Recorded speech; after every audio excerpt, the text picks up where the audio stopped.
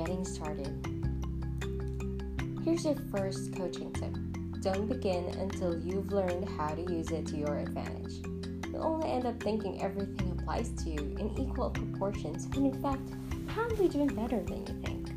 I'm always surprised when a woman tells me, I made every mistake you listed. You know how women can be, more critical of ourselves than necessary and reluctant to take credit where it's due.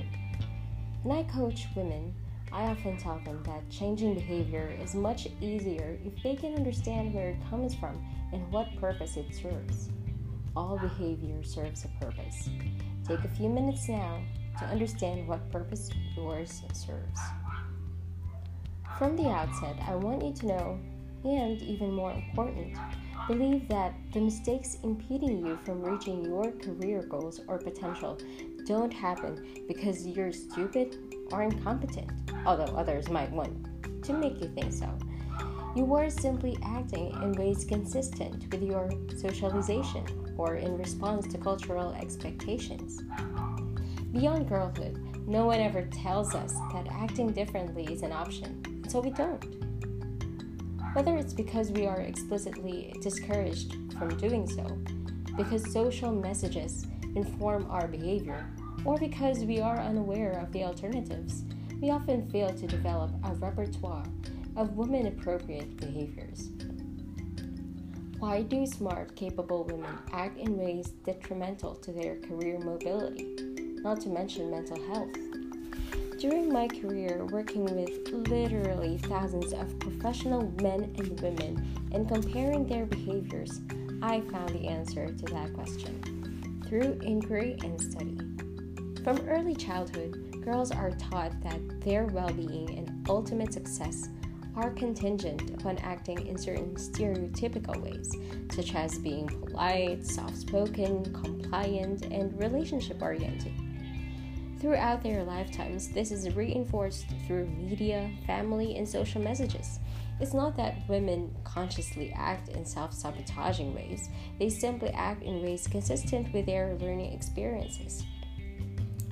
Even women who proclaim to have gotten the right messages in childhood from parents who encouraged them to achieve their full potential by becoming anything they want to be find that when they enter the real world, all bets are off.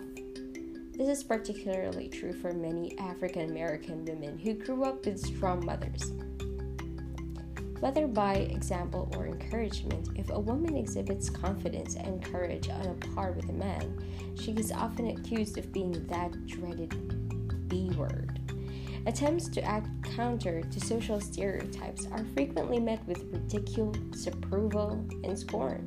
Whether it was mom's message, boys don't like girls who are too loud, or in response to an angry outburst, a spouse's message, what's the matter? Is it that time of the month? Women are continually bombarded with negative reinforcement for acting in any manner contrary to what they were taught in childhood. As a result, they learn that acting like a nice girl is less painful than assuming behaviors more appropriate for adult women and totally acceptable for boys and adult men. In short, women wind up acting like little girls even after they're grown up. Now, is this to say gender bias no longer exists in the workplace? Not at all. The statistics at the beginning of this introduction speak for themselves. Additionally, women are more likely to be overlooked for developmental assignments and promotions to senior levels of an organization. Research shows that on performance evaluation ratings, women consistently score less favorably than men. These are the realities. But after all these years, I continue to go to the place of, so what?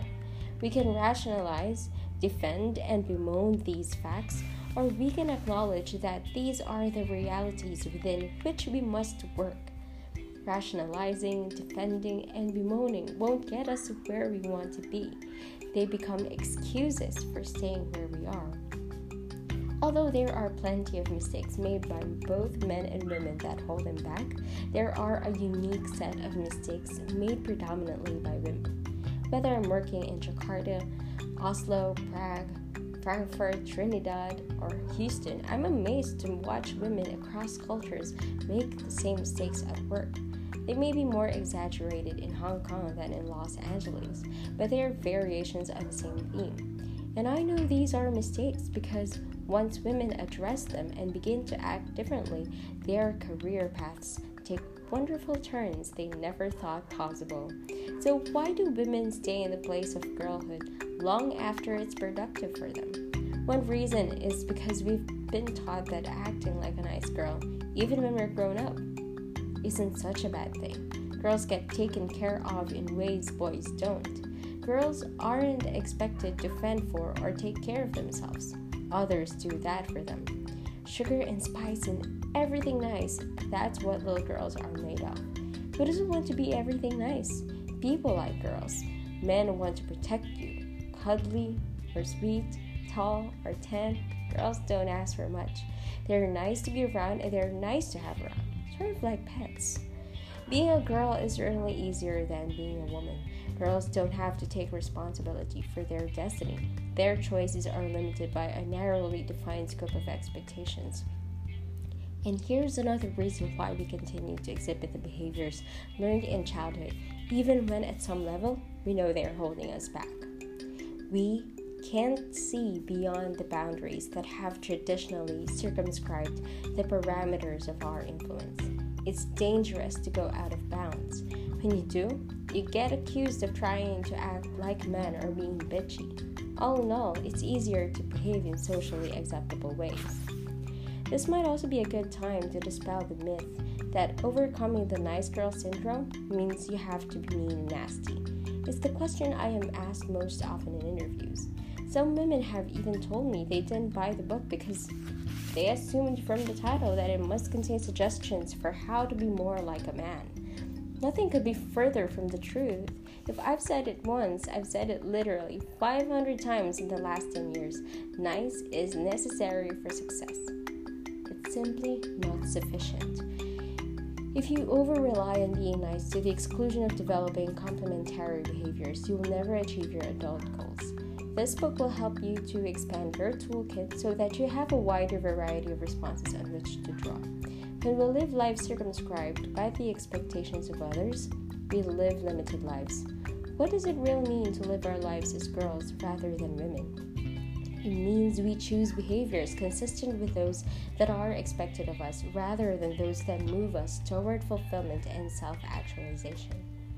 Rather than live consciously, we live reactively. Although we mature physically, we never really mature emotionally, and while this may allow us momentary relief from real-world dilemmas, it never allows us to be fully in control of our destinies. Missed opportunities for career-furthering assignments or promotions arise from acting like the nice little girl you were taught to be in childhood. Being reluctant to showcase your capabilities, feeling hesitant to speak in meetings, and working so hard that you forget to build the relationships necessary for long-term success. I've observed these behaviors magnified in workshops at which men and women are the participants. My work in corporations has allowed me to facilitate both workshops for only women and leadership development programs for mixed groups within the same company. Even women whom I've seen act assertively in a group of other women become more passive, compliant, and reticent to speak in a mixed group. When men are around, we dumb down or try to become invisible so as not to incur their wrath.